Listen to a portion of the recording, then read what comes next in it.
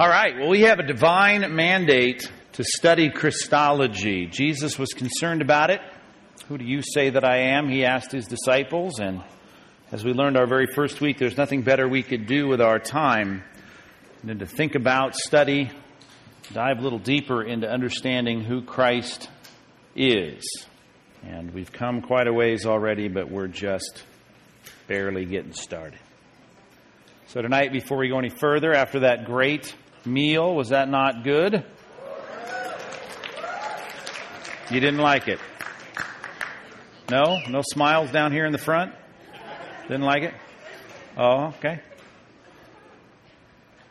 We need to thank God for that, and we'll thank God. Hopefully we'll get you fed here tonight in the Word. So let's pray. God, we thank you for the privilege that we have to gather together, to be able to look at your Word, as I think often just to have the privilege of a printed Bible in our hands, the ability to read, the ability you give us to think and to reason. And God, we know that all of that capacity that we have is absolutely impossible for us to appraise or discern spiritual things unless your Spirit gives us that. You call us spiritually dead without your Spirit.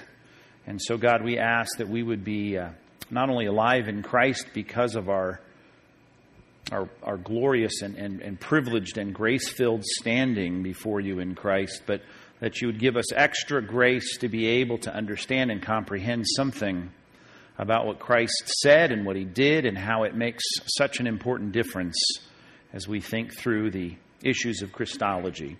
God, as we continue to move a little bit deeper each week and get into some issues that have been debated and discussed and hotly debated at times throughout church history, may you give us a kind of peaceful resolve about the truth. Let us not be driven and tossed by every wind of doctrine. Let us be grounded in the truth about who Christ is, what your word says about who Christ is, in whose name we pray. Amen. All right. Now, so much of what we talk about cannot be divorced from where we've been in understanding the reliability of the text of the Bible.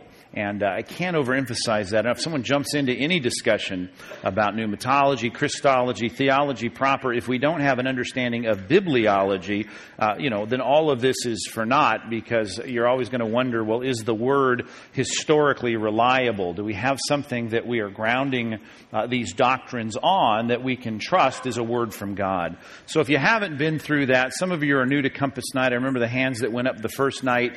Get that series. All of it's free. You can get it on your iPod or whatever you use to stream or download the MP3s. It'd be good for you to go through that 13-week series so that you know that what we're dealing with when we look at passages of Scripture is indeed what God has said. He has inscribed His voice on the pages of Scripture, and it is good for us to refer to it now in every other discipline and study to know what God has told us.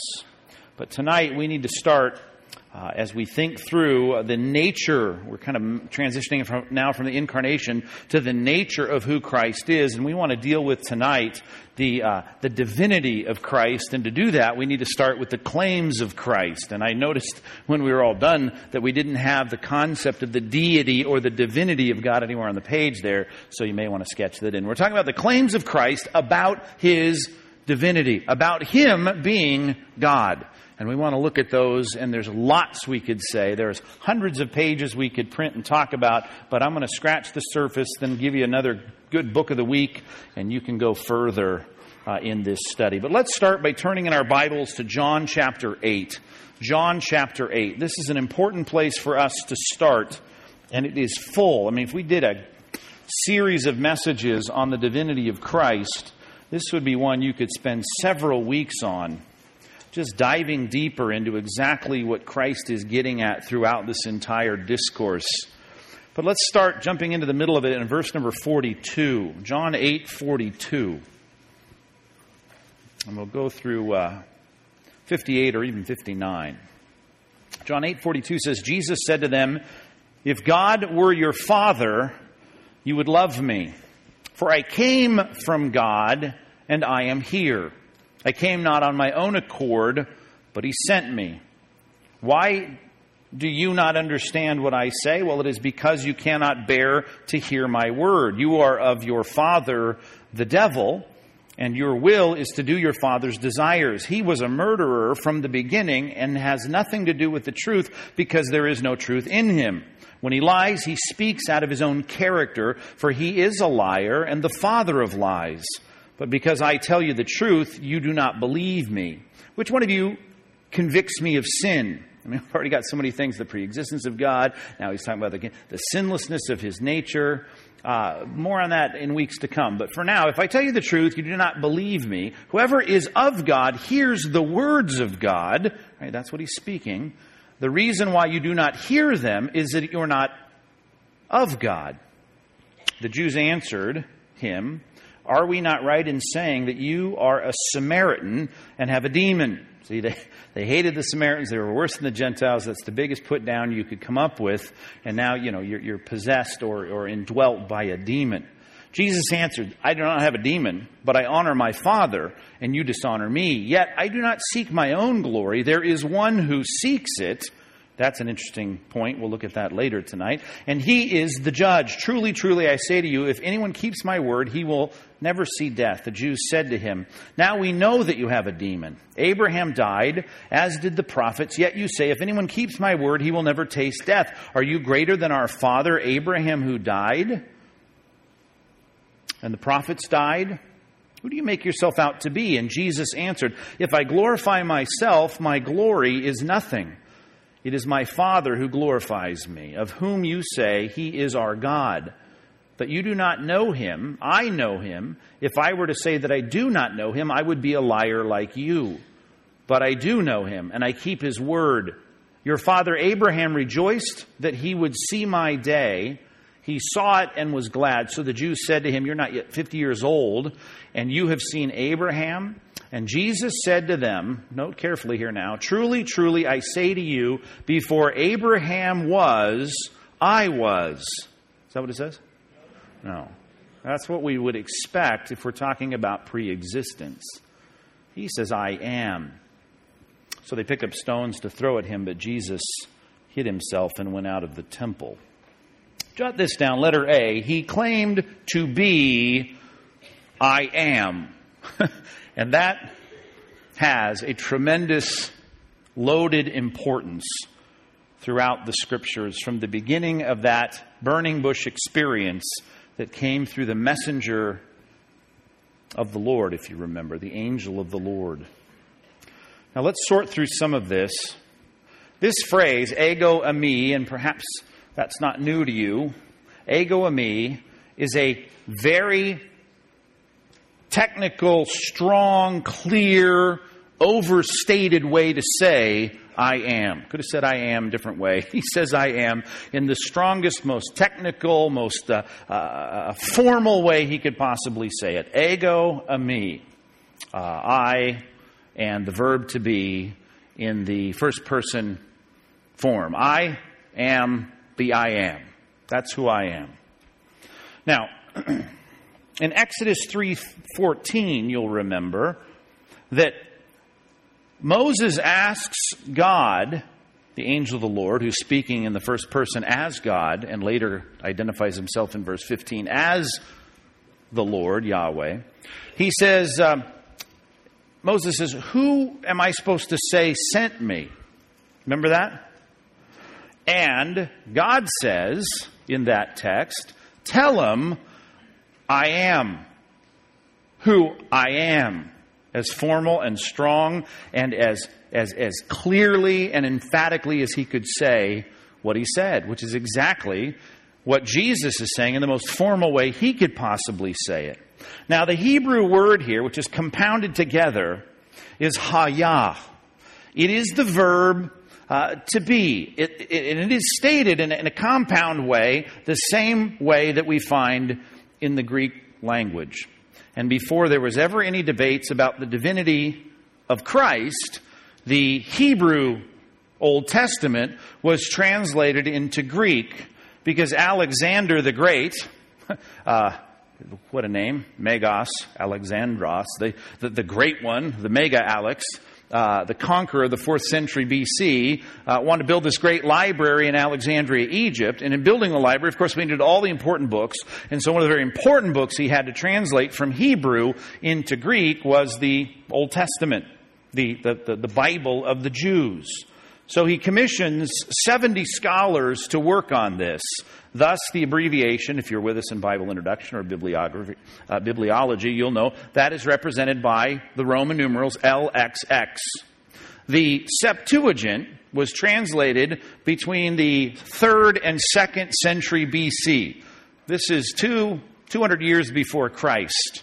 And it's very helpful for us in any New Testament study to watch how Old Testament words were turned into Koine Greek before Christ came.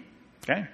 So in the text, if you were to read a Greek translation, the Septuagint, translated before Christ came, which was the Bible of the day in Israel, I mean, that's what they spoke by and large. They were trilingual. Usually they could speak Aramaic and formal Hebrew, perhaps in the synagogue and the temple. And then, of course, Koine Greek, which was the lingua franca of the day. Everyone spoke it in the marketplace. That Bible that they were using, if you were to look up Exodus 3:14, of course, it's in Greek now. You're going to find the phrase, ego eimi. Who do you say that I am? Or, I'm sorry, who do I say sent me? And in Greek, in the Hebrew Old Testament, translated into Greek, same exact phrase. It's the first revelation of God to Moses, who would bring the law to the people. And he identifies himself in one of the most dramatic and important launching of the writer of the Bible with the name ego eimi, very formalized way to state, I am that I am. I am who I am. And that's my name. Ego eimi. We need to talk about, a little sidebar now, God's proper name. There's a lot of white space under number 1 here, is there not?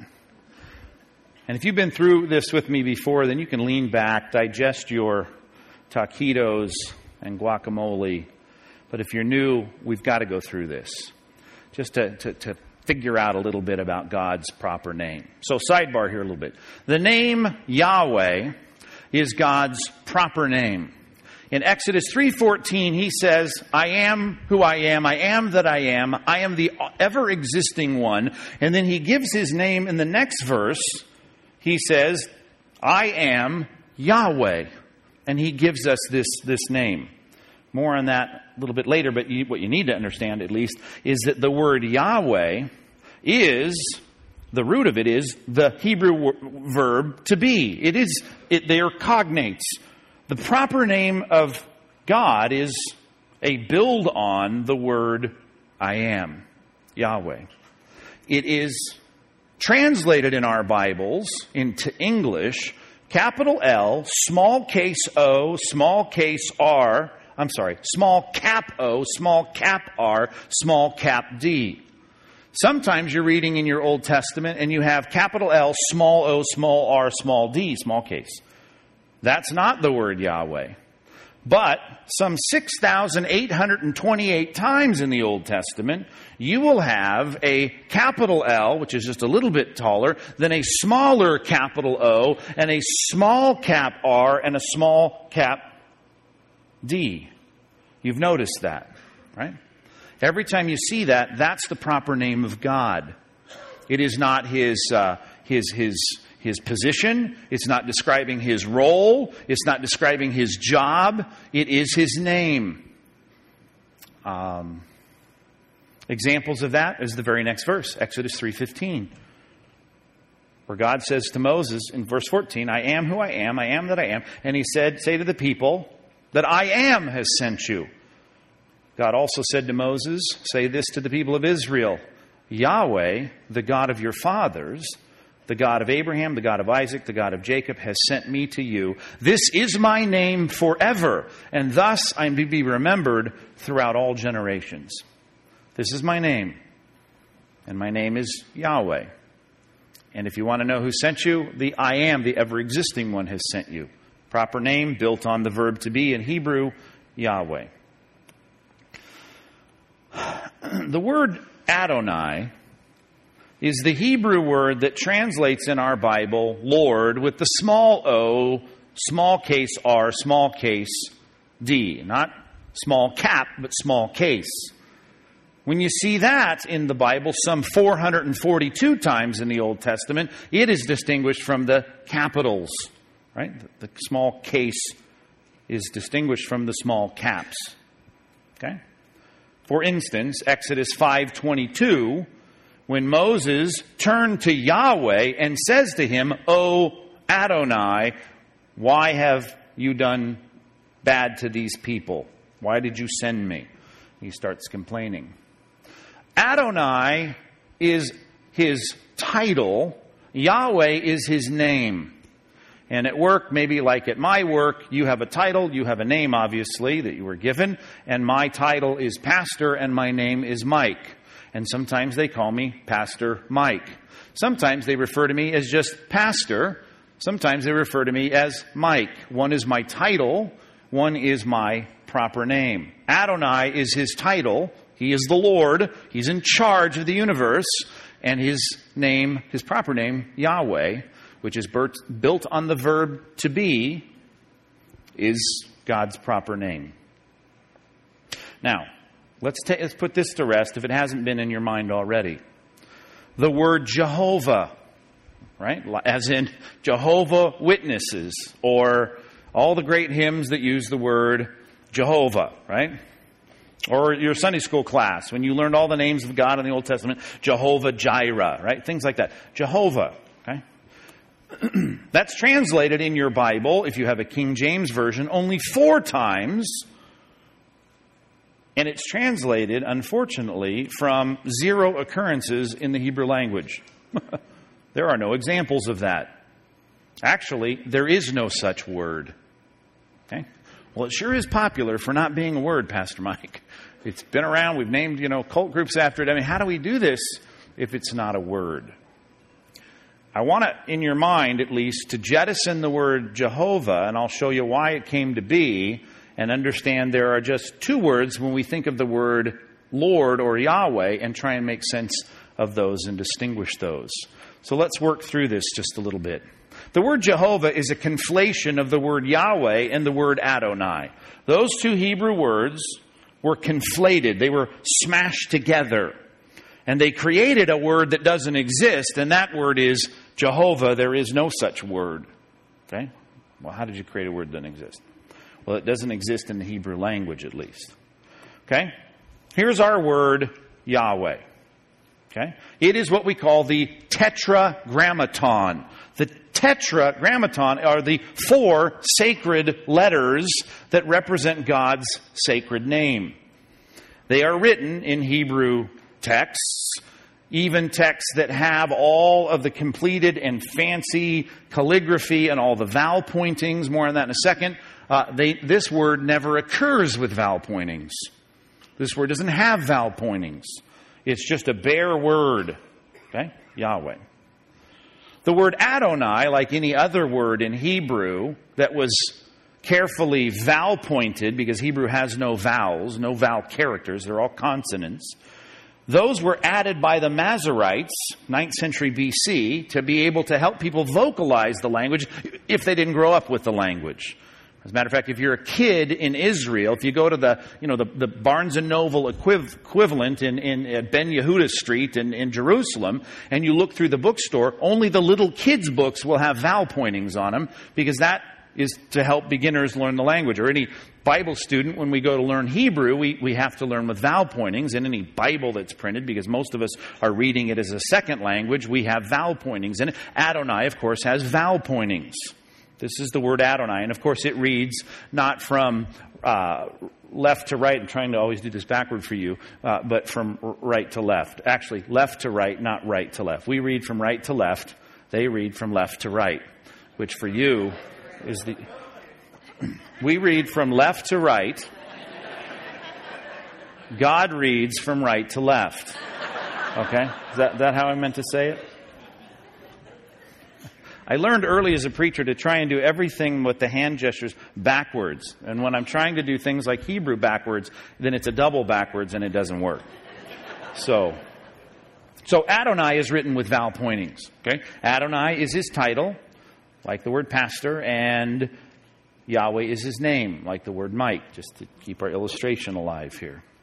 Okay, now, when the text in Hebrew, at any synagogue or any place in the temple, when you had a text that read in the text some 6,800 times, Yahweh, okay, the Jews would read or vocalize out loud, and still do, the word Adonai.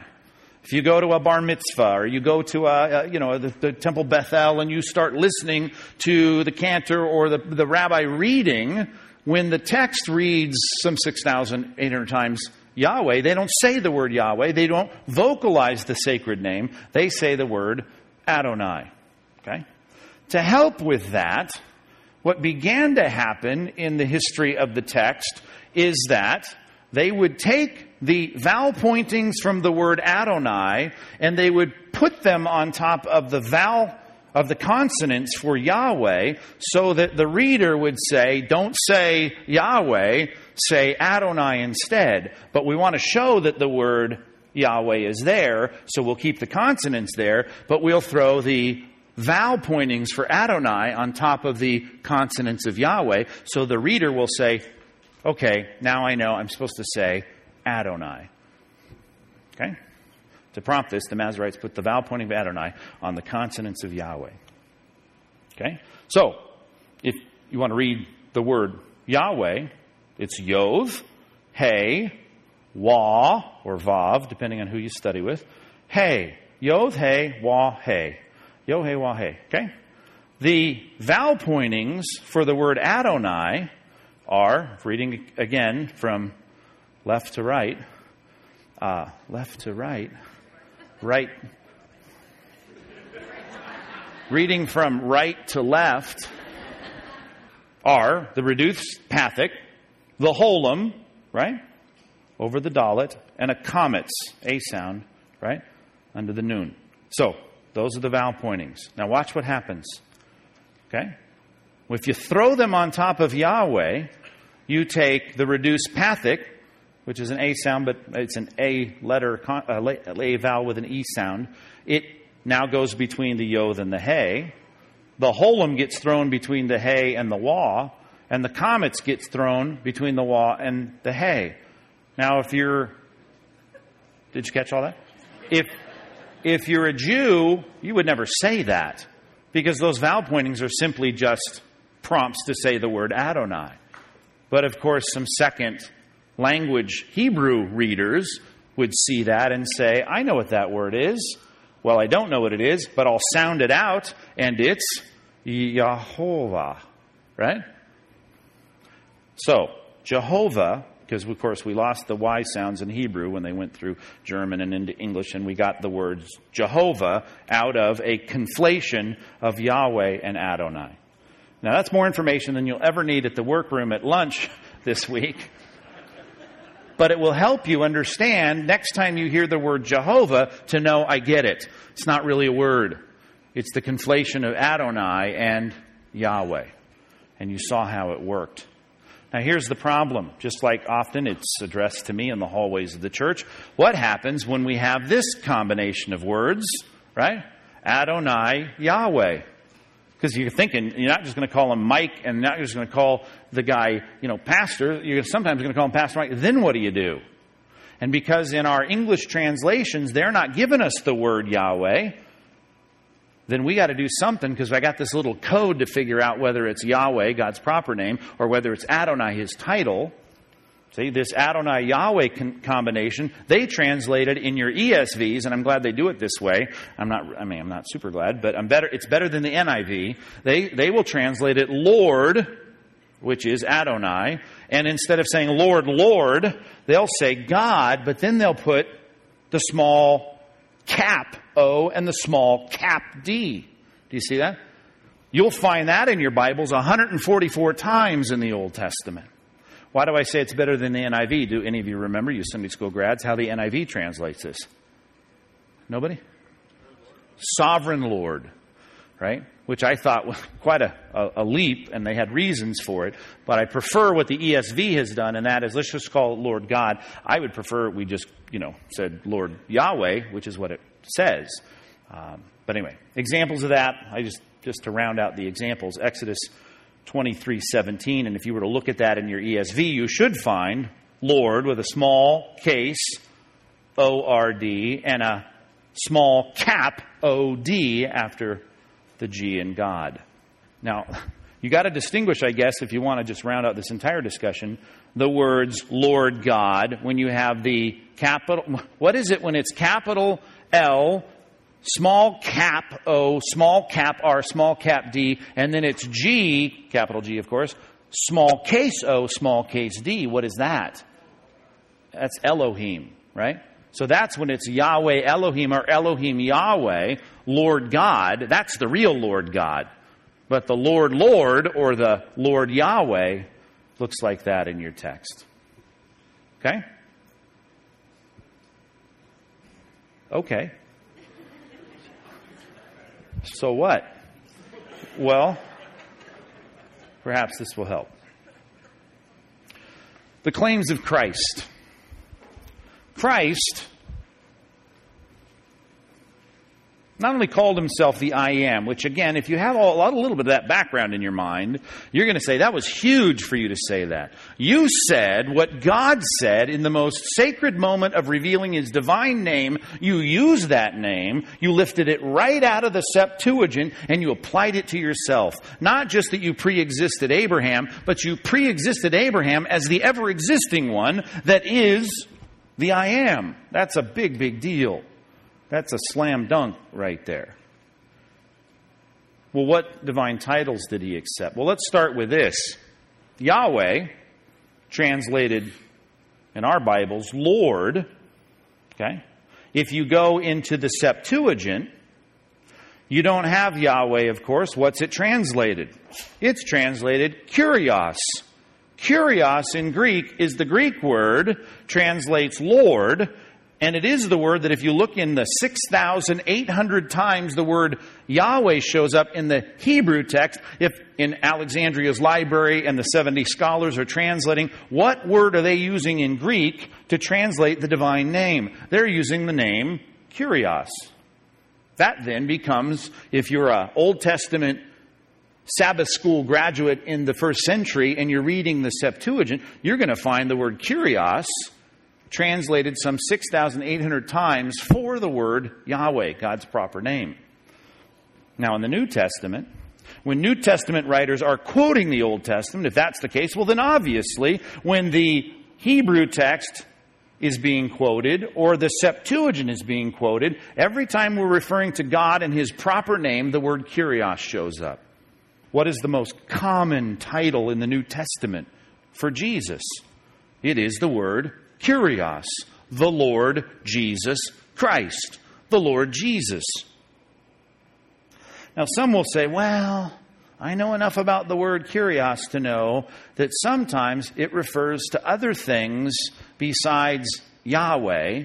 So it's not a done deal, because even Jesus gives parables and he talks about the master over the stewards, and he calls them the Kyrios. Well, he doesn't call them the Kyrios in that sense, right? And it is a term that is used besides for Christ, but primarily it is used for Christ, and it's used not just in a sense of a lord over the estate or a lord over the stewards. It's used in a very distinctive way as the Lord, which won't convince a lot of the people at your door, but it is telling. Well, what did I give you here? Some passages to look up, right? Matthew 21. For instance, and this is just Jesus referring to himself, and he says, go get the animal for me to ride on into the city of Jerusalem. It is Palm Sunday. And he says, if anyone asks you, what is this all about? You're to tell them, not a lord, which would be the way you would expect if we're talking about a manager of an estate, a respected person. But this is the kind of phraseology you would expect if we're talking about something other than just a pastor. No, this is the Lord. The Lord has need of it. Or Luke 2:11. Luke 2:11. This is a familiar one. I didn't write this one down because I ran out of space. But you remember this. This is the angel's announcement. For unto you is born this day in the city of David a Savior who is Christ, what? The Lord. Right? He's not Christ a Lord, Mr. Christ. He's Christ the Lord. Which when you use the word kurios, let me put it this way. I didn't do the count on this, but in the book of Matthew alone, before you get to Jesus, he refers to himself as kurios by the 7th chapter of Matthew. We've already had the word kurios used multiple times. I'm guessing 15. Let's just throw a number out there. And every time it's used before Matthew 7, Lord is referring to Yahweh. Then he begins to teach the Sermon on the Mount, and he gets near the end of it, and he talks about himself when people come to me on that day, and they say, Kurios, Kurios, Lord, Lord.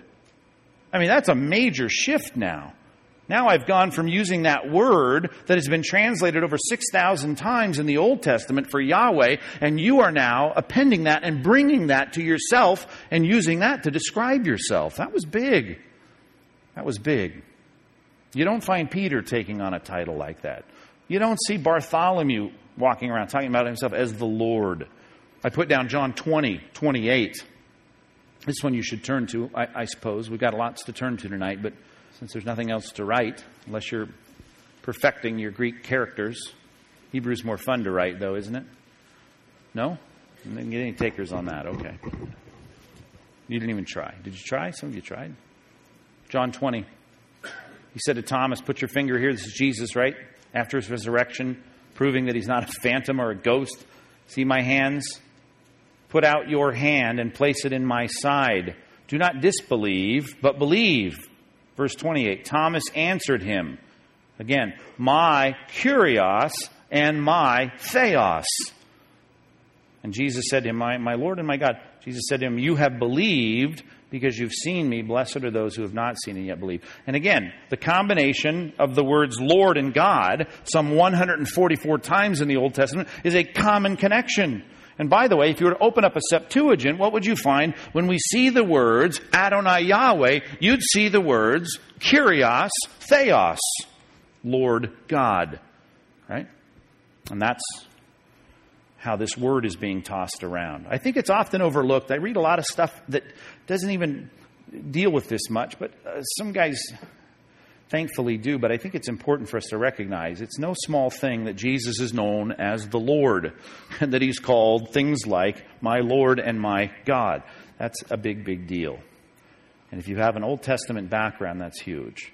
Here's another one, and I could pick a lot of titles. As a matter of fact, I went through my file. I got tons of stuff on all the titles of Christ, and I could present a bunch of those, and we could laundry list them out. But I thought I'd pick two that weren't very often discussed. One is Kurios, or the Lord, for Yahweh, and the second one is this phrase, the Son of Man, which seems to most to be a lesser title than Son of God. And we could deal with that. We just don't have time to deal with all the names and titles that point to divinity. But let's at least look at this one, Son of Man. And I often throw this out whenever we see it. And I quickly will say something like Daniel 7. Well, we need to turn to Daniel 7 and see what this is all about.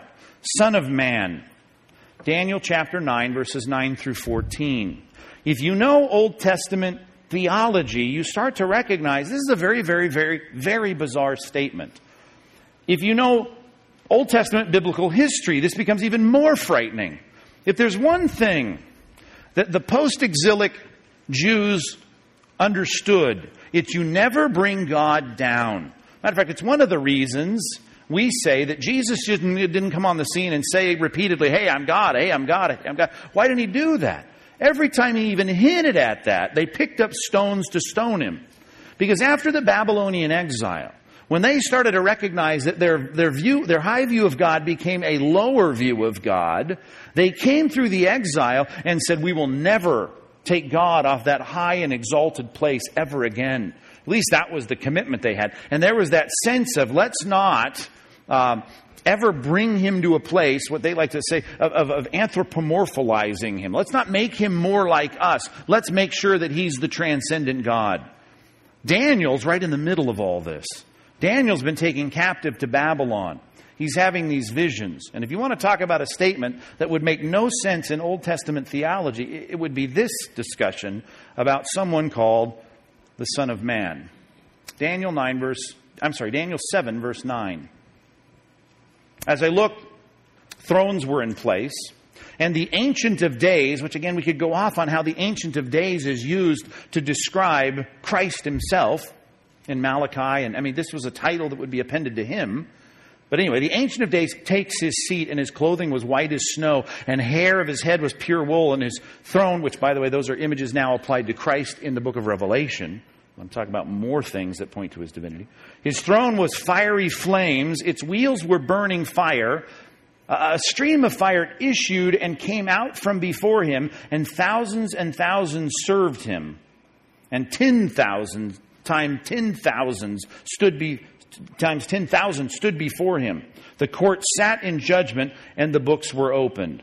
And I looked then, and because of the sound of the great words, and the horn was speaking, and as I looked, the beast was killed. And you got to get the context for all that. It's a head scratcher even when you know the context. But its body was destroyed and given over to be burned with fire, and the rest of the beasts and their dominion was taken away. But their lives were prolonged for a season and a time. Verse 13. I saw in the night visions, and behold, with the clouds of heaven, there came one like a son of man. That's a key phrase.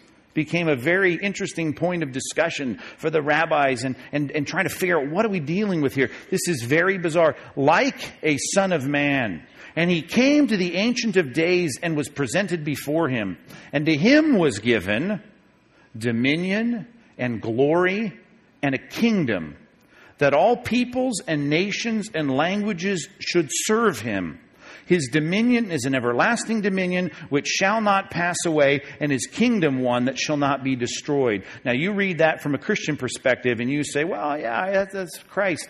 You read that from a Jewish perspective, you're going, where do I file that? The God who will not give his glory away, who will not share his glory with any. A God who receives all praise, all glory, all honor, who possesses all dominion, whose sovereignty is all his and his throne alone. I mean, the book of Isaiah alone is all about the exclusive sovereignty and dominion of God. And now I've got one like a son of man who comes and gets all of this. And this is not partial. Look at it again in verse 14. To him was given dominion and glory and a kingdom that all peoples, everyone created, all nations and languages should serve him. Who am I supposed to serve according to the law in Exodus chapter 20? God. I only serve God. I don't serve a man. Well, he's not just a man. He's like a son of man. And everyone should serve him, and every dominion, all power should go to him, and his kingdom is one that will be eternal. It will not be destroyed. Now, some of this might make more sense when you start reading passages. Oh, there you go. Isaiah 42:8 is one example. I am Yahweh, that is my name. My glory I give to no other. Statements like that. You get those kinds of statements, and we could quote them for half an hour. And you start reading this and you say, well, what is this? How does this work? If there's one God and that God should be served alone, and that God and only that God has power and dominion, and his dominion is forever. Just read the Psalms. How do we get someone like a son of man proceeding from heaven on a cloud who gets all of this? This doesn't make sense. Unless, of course, God is not just a singular person, but he is a triune fellowship. And we're talking about one who makes the invisible visible, and all deity dwells in him in bodily form, if we're talking about the Christ. Now, Matthew 25:31 and 32. You start thinking about how God is exclusively the monarch of the universe, shares his glory with no one, and you start now thinking about this one mysterious statement, the Son of Man. Now you put Jesus on the scene, and he starts saying things like this. Everything starts to come together. And if you don't like to accept who Jesus says he is, then your gaskets blow, like they do here at the end of the book of Matthew. Verse 31, are you with me on this? When the Son of Man comes in his glory. Now again, the one who gets glory is supposed to be God. And all the angels with him. Then he will sit on his glorious throne. And before him will be gathered all the nations, and he will separate people from one another as a shepherd separates sheep from the goats. But he is now in authority over them all. Or go to the next chapter, Matthew chapter 26. When he's about to be crucified, Jesus says in verse 64, Matthew 26, 64 through 66. Jesus said to him, he's standing here on trial, "You've said so, but I tell you, from now on, you will see the Son of Man," which, by the way, is his favorite title for himself. More than Son of God. He loves this phrase, the Son of Man, because from this Old Testament passage that was somewhat cryptic, who is this Son of Man? He comes on the scene saying over and over again, "I'm the Son of Man." And most of us think, well, that seems lesser than the Son of God. No, you've got a bigger divinity claim in the phrase Son of Man than you do in the phrase Son of God if you put it in its Old Testament theological context. That's why you see the reaction this way from the high priest. Are you with me now, Matthew 26, 64? "From now on you will see the Son of Man seated at the right hand of power," that Ancient of Days, "and coming on the clouds of heaven." Couldn't it be any clearer, right? That's Daniel 7. Then the high priest tore his robes and he says, "He has uttered blasphemy. What further witness do we need? You've now heard his blasphemy. What is your judgment?" And they answered, "He deserves death." Why? Because he's just made the most outrageous claim of all, that he is this one who receives all dominion, all power, all glory, a kingdom that never ends. Son of Man, more a statement of divinity than we think. So I chose those two to take time on as our time quickly ebbs away. A couple more things. C. Is this on the back now? Wherever we're at. He accepted worship. Now again, we're talking about claims now, just claims. He accepts worship. Why is that a big deal? Exodus 34:14. You don't need to turn there. You know it. It's the restatement of the Decalogue. It's very clear. "You shall worship no other God. For the Lord, whose name is jealous, is a jealous God." So God is jealous. He doesn't want any worship going to anyone else. He shares His glory with no one. No one else should be worshipped. You try to worship an angel, he'll slap you on the head and say, "Stop it." We don't do that.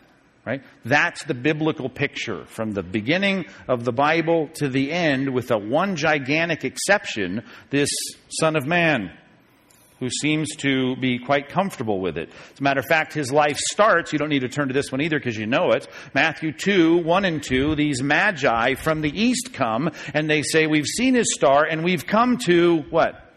Worship him. Can you imagine the Jews? That's like fingernails on a chalkboard. What are you talking about? There's a baby born in Bethlehem and you come to worship him. No, you don't do it. And Matthew's holding this up in the beginning of his book, which is written, a book written to Jewish people about the Jewish Messiah. And the first thing he says about this baby Jesus as he's growing up in this home, he's less than 2 years old and people come to worship him. That's another gasket blower, unless you divorce it from its biblical context, which is you don't worship anybody but God. Well, he's a little toddler. I mean, come on. How can you prove this? Well, how about this one? John 5, 21 through 23. You got to turn to this one. John 5, 21 through 23. Now you can't claim he's a toddler and he didn't know, and I don't know, Mary should have stopped him, but she didn't. She's a mom. It's busy. You know how it is with kids. I mean, Joseph was at work and sorry we didn't mean to have Magi worship him. Well, Jesus now is all grown up. John 5:21, "For as the Father," Jesus speaking, red letters, right? You red letter Bible people. "For just as the Father raises the dead and gives them life, so also the Son gives life to whom He will. The Father judges no one, but has given all judgment to the Son, verse 23, that all may honor the Son." Kathos, very important. Just like, to the same extent as they honor the Father. Again, you're hearing what? Blasphemy. Just like you hear if the Son of Man gets all the dominion and power and glory and all of this goes to Him, God only gets that. Now you're going to say, you want us to honor you the way we honor the Father? Nothing could be more blasphemous than that. Whoever does not honor the Son, by the way, doesn't honor the Father who sent him. And if you don't worship Christ, that's why we worship Christ on the weekends, right? With our music. Hopefully you worship him every day.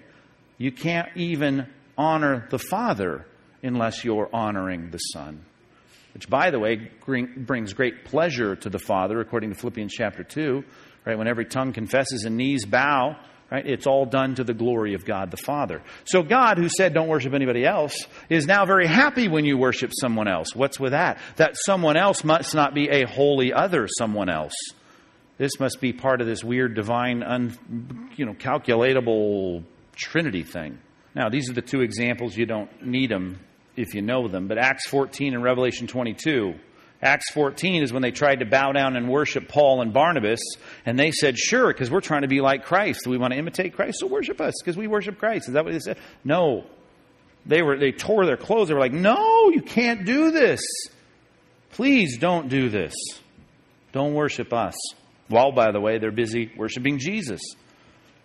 Revelation 22, 8 and 9, this is when John falls down and he's just overwhelmed with all that's happened. The angel gives him this. He falls at his feet to worship. And the angel says, no, don't do it. You must not do that, exclamation point. I'm a fellow servant with you and your brothers and the prophets. Worship goes to God. But he accepts it. Another one. He did divine things. Now we're on the back of the worksheet, are we not? He forgives sins. Why is that a big deal? Jot this one down. Psalm 103. Psalm 103, verses 2 through 4.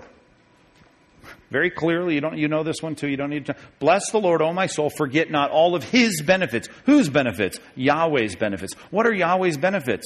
First thing on the list, He forgives all your iniquities. He heals your diseases, redeems your life from the pit. He's the one who saves you. He's the one who forgives you. Who forgives sin? Well, if you're a Jew, you know there's only one that can forgive sin. God forgives sin.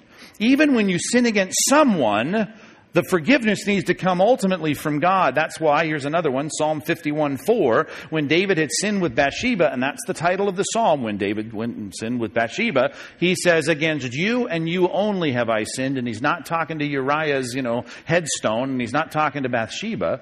He's not talking to Uriah's brother or family. He says to God, Yahweh, against you and you only. So when we sin, every sin, no matter if it's against anybody laterally, is ultimately a sin against God. Therefore, the only person that can bring the benefit of forgiveness is God, because you've sinned against God.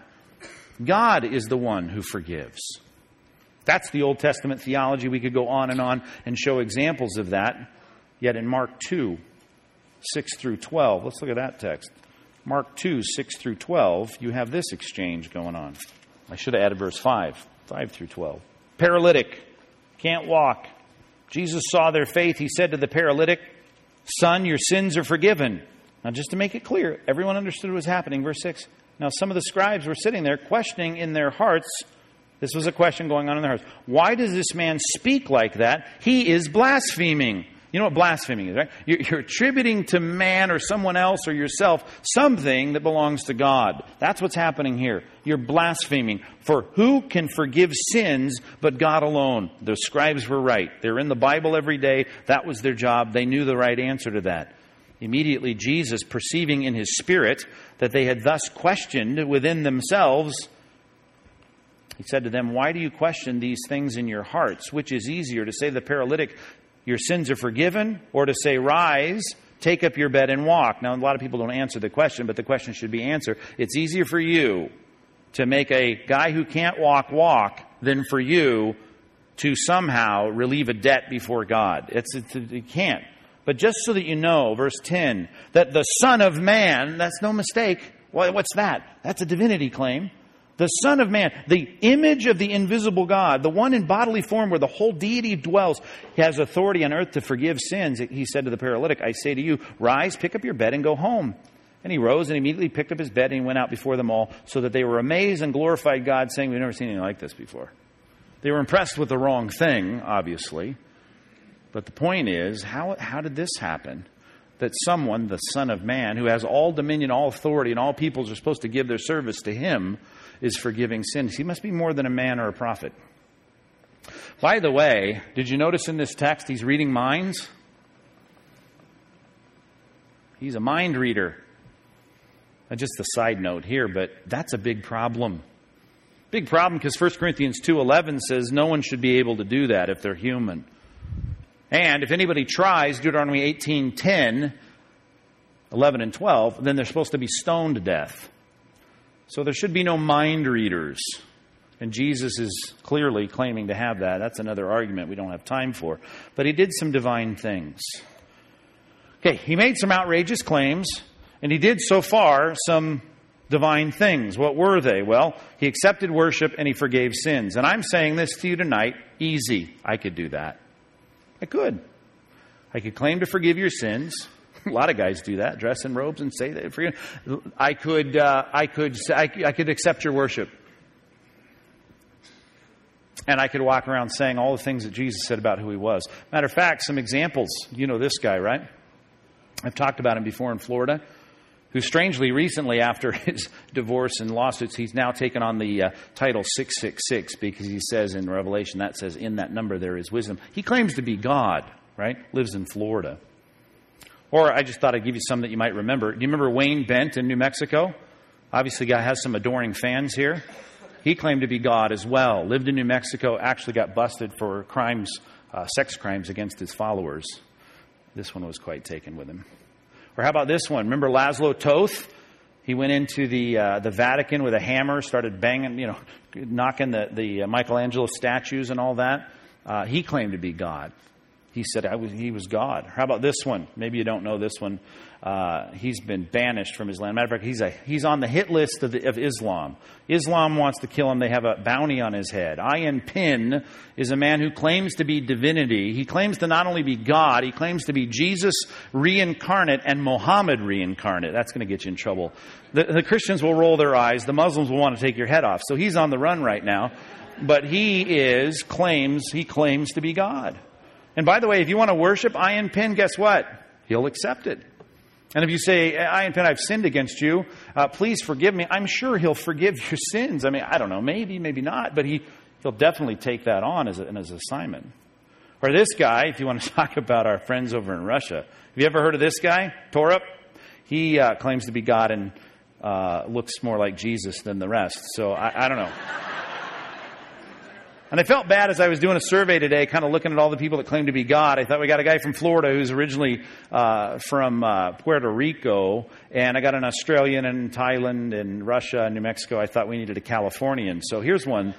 You remember this guy down in San Diego, Marshall Applewhite.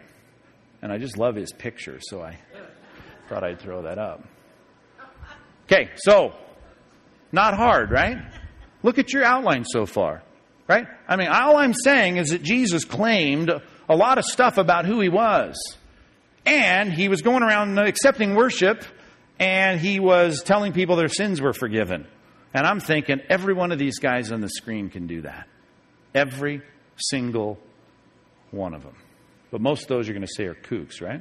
Now, C.S. Lewis rightly said, our professor of lit at Oxford, he said, you can shut him up, speaking of Christ, for a fool. You can spit on him and call him a demon, which you might want to do with these guys that I just showed you on the screen. Or you can fall at his feet and you can call him Lord and God. But let us not come with any patronizing nonsense about his being a great human teacher. He has not left that open to us. He did not intend to. Right? Just like you can't call that last collage of would-be divine embodied, God in human form people. You're not going to call them good teachers. Either you're going to worship them as God they claim to be, or you're going to call them a nut, or, call him a fool or spit on him. Tell him, say he's got it. But none of this patronizing nonsense about being a good teacher. I love that, and it's great. It's been used by a lot of people just to think like C.S. Lewis through the problem. You cannot be neutral about this person. So far, what we've said, you've either got to say he's really who he says he is, or he's a nut. So let's continue our outline now. With that said, he did divine things. What divine things did he do? Saying things like, I forgive your sins, and hey, come worship me even though you're not supposed to unless I'm God. No big deal. But he did divine things like this. Number 3, he gave life. He gave life. And by the way, I'm missing a number 5 that should be there, so leave room for number 5. He gives life. John 5:21, we already read it. It says, for as the Father... Well, did we read this one? I don't know if we did or not. I'll read it to you. As the Father raises the dead and gives life, so also the Son gives life to whom He will. We did read that, did we not? Okay? Now that's His claim. Big deal. You claimed it. Right? Here's where the rubber meets the road. John 11. Now again, I'm relying on the fact that you know that the Word of God is not like the Book of Mormon or even the Quran or a lot of these books that claim to be revelations from God but do not have the literary veracity or the evidence of being statements from God. The Scripture is wholly different. You need, 20 hours at least to work through that, perhaps, if you're a skeptic. But now I'm looking at a historical account. Those are statements. Hey, I can give life to whoever I want. Really? Prove it. John 11. Jesus, deeply moved, came to the tomb. This is Lazarus. It was a cave, and a stone had laid against it. And Jesus said, take the stone away. And Martha, the sister of the dead man, said, Lord, by this time there will be an odor. He's been dead for 4 days. And if you remember the context, he could have gone. He heard about it. He didn't come. He wanted him to get nice and ripe in the grave. To make it very clear, he wasn't unconscious. He didn't swoon. He wasn't sleepy sleep for a few extra days in a cave. He was dead. Jesus said, verse 40, did I not tell you that if you believed, you would see the glory of God? Now, the glory of God, you're talking about you having glory. You're talking about you giving life to whomever you will. How is this going? Maybe you're God. So they took the stone away. Jesus lifted up his eyes. He said, Father, I thank you that you have heard me. I knew that you always hear me, but I said this on account of the people standing around, that they may believe that you sent me. I came from heaven. No one else claims to be coming from heaven. When he had said these things, he cried out with a loud voice, Lazarus, come out. And the man who had died came out, his hands and feet bound with linen strips, and his face wrapped with a cloth. And Jesus said, unbind him and let him go. He was a star, by the way, after that. If you know your Gospels, they wanted to talk to the guy who was dead for 4 days. That's a big deal. But the accounts are reliable. The eyewitnesses, the people that mourned his death, who came to his funeral, who now see him alive, that's something those 6 guys on the screen have never done. Right? I mean, you got guys around the corner healing migraine headaches and things that I can't prove. But when someone's dead for 4 days and comes back to life, you're starting to prove that you're someone. How about this one, which we'll be dealing with at the Bren Center this year? John 10, 17 through 20. Just give you the prediction, the prophetic statement. John 10, 17 says, for this reason the Father loves me, because I lay down my life that I may take it up again. Now, he calls Lazarus out of the grave. Maybe God's going to call Jesus out of the grave. He makes it very clear, I'm going to take it up again. No one takes it from me. I lay it down on my own accord. I have authority to lay it down, and I have authority to take it up again. Because he said that, just as the Father has the ability and the authority to give life, I have the ability to give life to whoever I want. And if I lay my life down into death, real death, I got the authority to take it up again. This charge I've received from my Father. And there was again a division among the Jews because of these words. Many of them says, he has a demon, he's insane, why listen to him? That is, of course, unless you were there, a witness to the resurrection, the bodily resurrection of Christ. That's a big deal.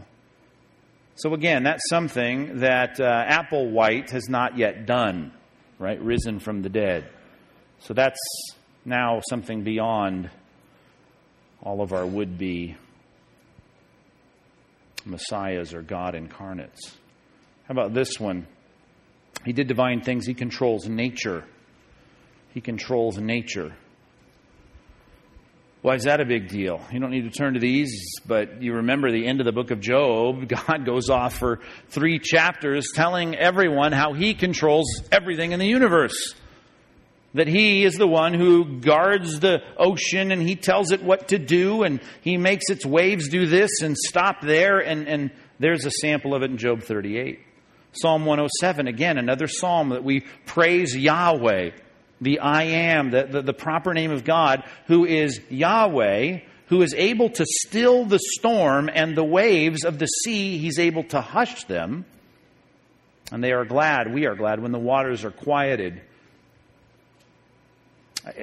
God is the one who does these things. But of course, that's why we have these events that are so important. They speak volumes about the essence of who Christ is. Matthew 8, 24 through 27. And behold, there arose a great storm on the sea, and the boat was being swamped by the waves, but Christ was asleep. When they went and woke him up, they said, Lord, save us, we're perishing. And he said, why are you afraid, O you of little faith? Then he rose and he rebuked the winds and the waves, and then there was a great calm. And the men marveled, saying, what sort of man is this, that even the winds and the seas obey him? What would the scribes say? They would say, men don't do that, God does that. That's something none of our would-be messiahs have ever done. 2 number 4s, which means this should be number 5. He creates out of nothing. He creates out of nothing with a word. Things that have an appearance and history of age they never had. Of course, Genesis 1:1 says that's the way God creates. 2 Peter 3 says that's the way God creates. That's the way He destroys. That's the way He creates. He speaks the word and things come to be. John 1:3 says that nothing has been made that has been made unless Christ made it. So now Christ is in the prologue of John, He is exalted as the creator. Genesis 1 says God, Yahweh, is creator. Elohim is creator. Adonai is creator. Now, John says Jesus is the creator. And nothing has been made that has been made unless He made it. There's a bit of a conflict unless Jesus is God. One example, maybe 2. John 2:6. Can you look at this with me? John 2:6. Yahweh will share His glory with no one. Right? And I just quoted you one. I did a couple from memory and a couple other places in Isaiah. It is all over the place in the Bible. The Old Testament is very clear. There is one God, serve Him only, no one else to serve anybody else. He is God. Now, I got all these weird contradictions that there's this one like the Son of Man who everyone's going to serve. And I got someone who's going to take glory. Can we start at the bottom of this little narrative here in verse 11?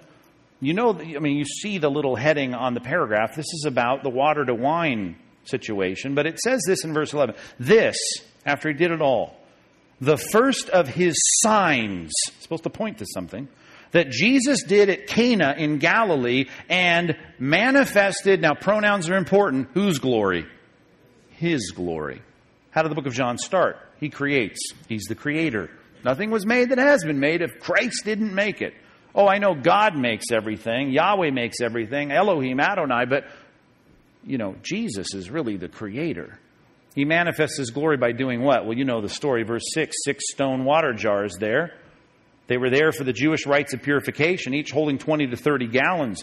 Jesus says to His servants, fill the jars with water. They filled them up to the brim. And He said, now draw some water, take it out, and take it to the master of the feast. They took it out. When the master of the feast tasted the water, it had now become wine, and they didn't know where it came from, though the servants had drawn the water. They knew it came from Christ saying, here, I'm going to make wine out of water.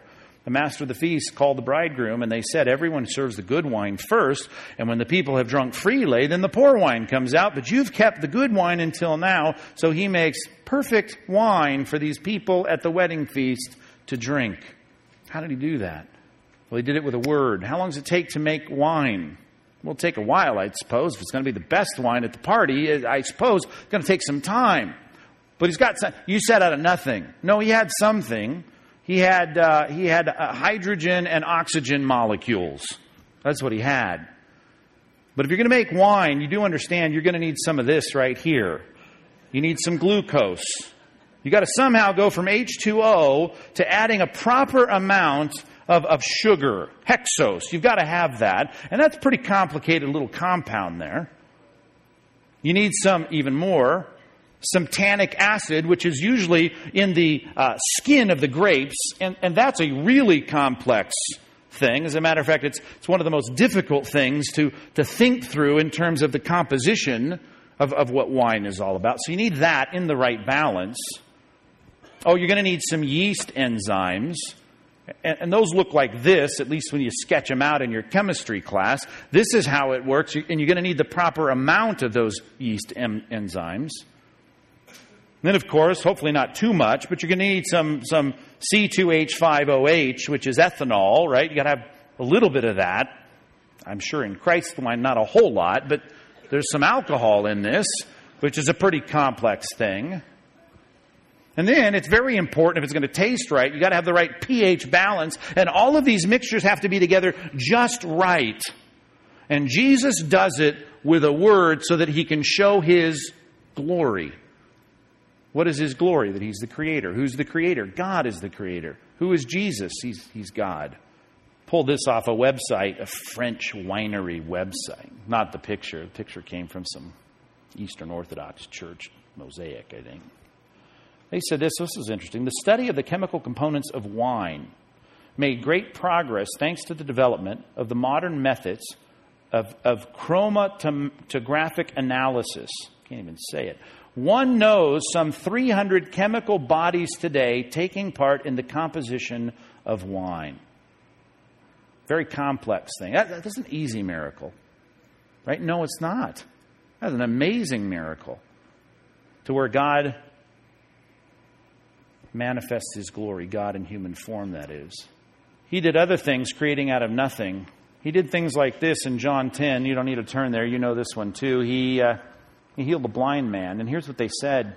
After he said all these things about who he was, there was a division we read this earlier, the division among the Jews about these words. Here's the next verse we didn't read. Well, we did read this one. Many of them said he has a demon or he's insane. Why listen to him? Others said, these are not the words of one oppressed by a demon. Can a demon open the eyes of the blind? I don't do this to gross you out. I didn't do a very close-up picture of it, but here's a blind man from birth. I wish we had high def at this point. Well, I've talked to you about that, though, haven't I? There's a lot missing there that he needs to see, right? And we can't, with our modern technology, give him what he needs to make those eyeballs work. He doesn't have what it takes.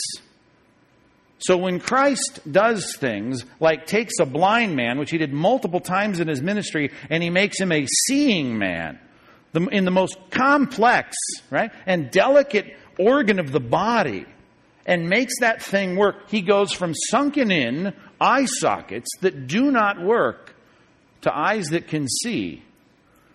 I mean, that's a big deal. That's a manifestation of the glory of God. That's creating something out of nothing. That's not healing a migraine headache at a rally with TV cameras on. I mean, this is the creation of something out of nothing, and we could go on. How about bread and fish? Evolutionists say it takes a long time to create a fish, right? Jesus created them instantaneously, ready to eat. How about muscle tissue in the forearm of the man with a withered hand? He does it with a word. Creates something that didn't exist in a moment with the word of his authority that has, if you were a scientist and could there analyze it, the appearance of a history and age that it never had. It's a big deal. His contemporaries understood this. His enemies understood it. They called it blasphemy. They picked up stones to stone him when he said in John 10:30, said, I and the Father are one. And said, well, he says that about us in John 17. We're supposed to be one. That's not what they meant. The Jews understood what they meant. They picked up stones to stone him. And Jesus said, I've done many good works. He said, which of them are you stoning me for? And the Jews answered him, it's not for good work that we're stoning you, but it's for blasphemy, because you, being a man, make yourself out to be God. His enemies understood what he was saying.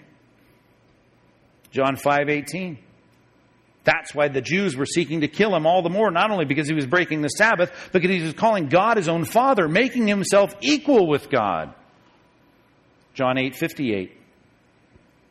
Jesus said, truly I say to you, before Abraham was, I am. So, verse 59, they picked up stones to stone him. They knew what he was saying. His enemies knew what they were saying. That's why they crucified him. I already read for you Matthew 26, but you remember that. I'm the Son of Man. You'll see me coming on the clouds, seated at the right hand of the power, coming on the clouds from heaven. High priest tears his robes. He's uttered blasphemy. What should we do? Well, we should kill him. He deserves death.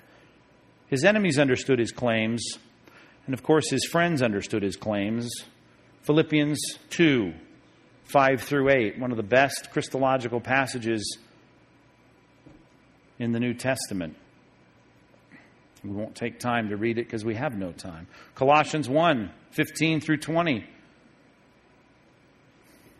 All things were made by him and for him. In him dwells the fullness of deity. I mean, these are clear statements about Christ being more than a man. Hebrews 1, 1 through 3 is the exact representation of his nature. He is the image of the invisible God. He's the one like a son of man that you can see, of the God that you can't see. All of this could be expanded upon, and I have on many other messages that are all for free on the Focal Point website. And I've already printed those for you in that little box, so you don't need to write them down. But, I mean, if you just want to go through some of these great Christological sections of the Scripture that deal with the divinity of Christ, that he claims to be God, that the Bible says that he's God, 0854, 0526, 0039, 0025, you should be able to search for those numbers on the website and get all those for free. Book of the week. So badly wanted to give you two, but I hate telling you I'm going to give you one and give you two. So I'm sticking with one. Robert Raymond wrote for Mentor Press not too long ago. It was a fairly new book, 2003. I guess that's kind of new. You know Raymond's name. It's because he wrote recently a Systematic Theology, one volume, but good. This one he wrote on Christ, and I forget how many pages. I would guess 250, maybe 200. It's not that big, but it's not that small. Jesus, Divine Messiah, Old and New Testament Witness. If you want to go further with what we've talked about tonight, there's a great book for you to dive into. Jesus, Divine Messiah. All right, let's pray. Hey, what I'm saying is Jesus is God. That's what I was trying to say. Did you get that? That's what I'm getting at here. Why didn't you just say that? That's what I'm trying to say. Let's pray. God, we thank you so much and that Jesus has revealed himself in the Scriptures to be who the Old Testament looked forward to him being. And I love that about Raymond's book. He spends a lot of time looking at how the Old Testament anticipated someone who was not merely human, but was the image of the invisible God. And we've looked at that. We've thought about the incarnation and the pre-incarnate Christ, that this baby was going to be born, who's going to be called the Everlasting Father, a Prince of Peace, a Mighty God. These are words that are just don't compute unless we have a triune God, a second person of this Godhead, this divine fellowship who comes and lives among us in a human form. So God, I thank you for our study of this. May you help us to even go deeper in our own study, in our maybe listening to more messages, digging into good theologies, and just reading your word, looking with open eyes at how statements they do not compute to be some rabbi or some good teacher or some man that's exalted. This has to be God in human form. Let us be grounded in this truth that we may be able to worship Christ with a clear conscience and be able to defend the divinity of Christ with apt and capable skill, because this doctrine is under attack. It is the hallmark of most cult groups today, and we need to know that Jesus is God.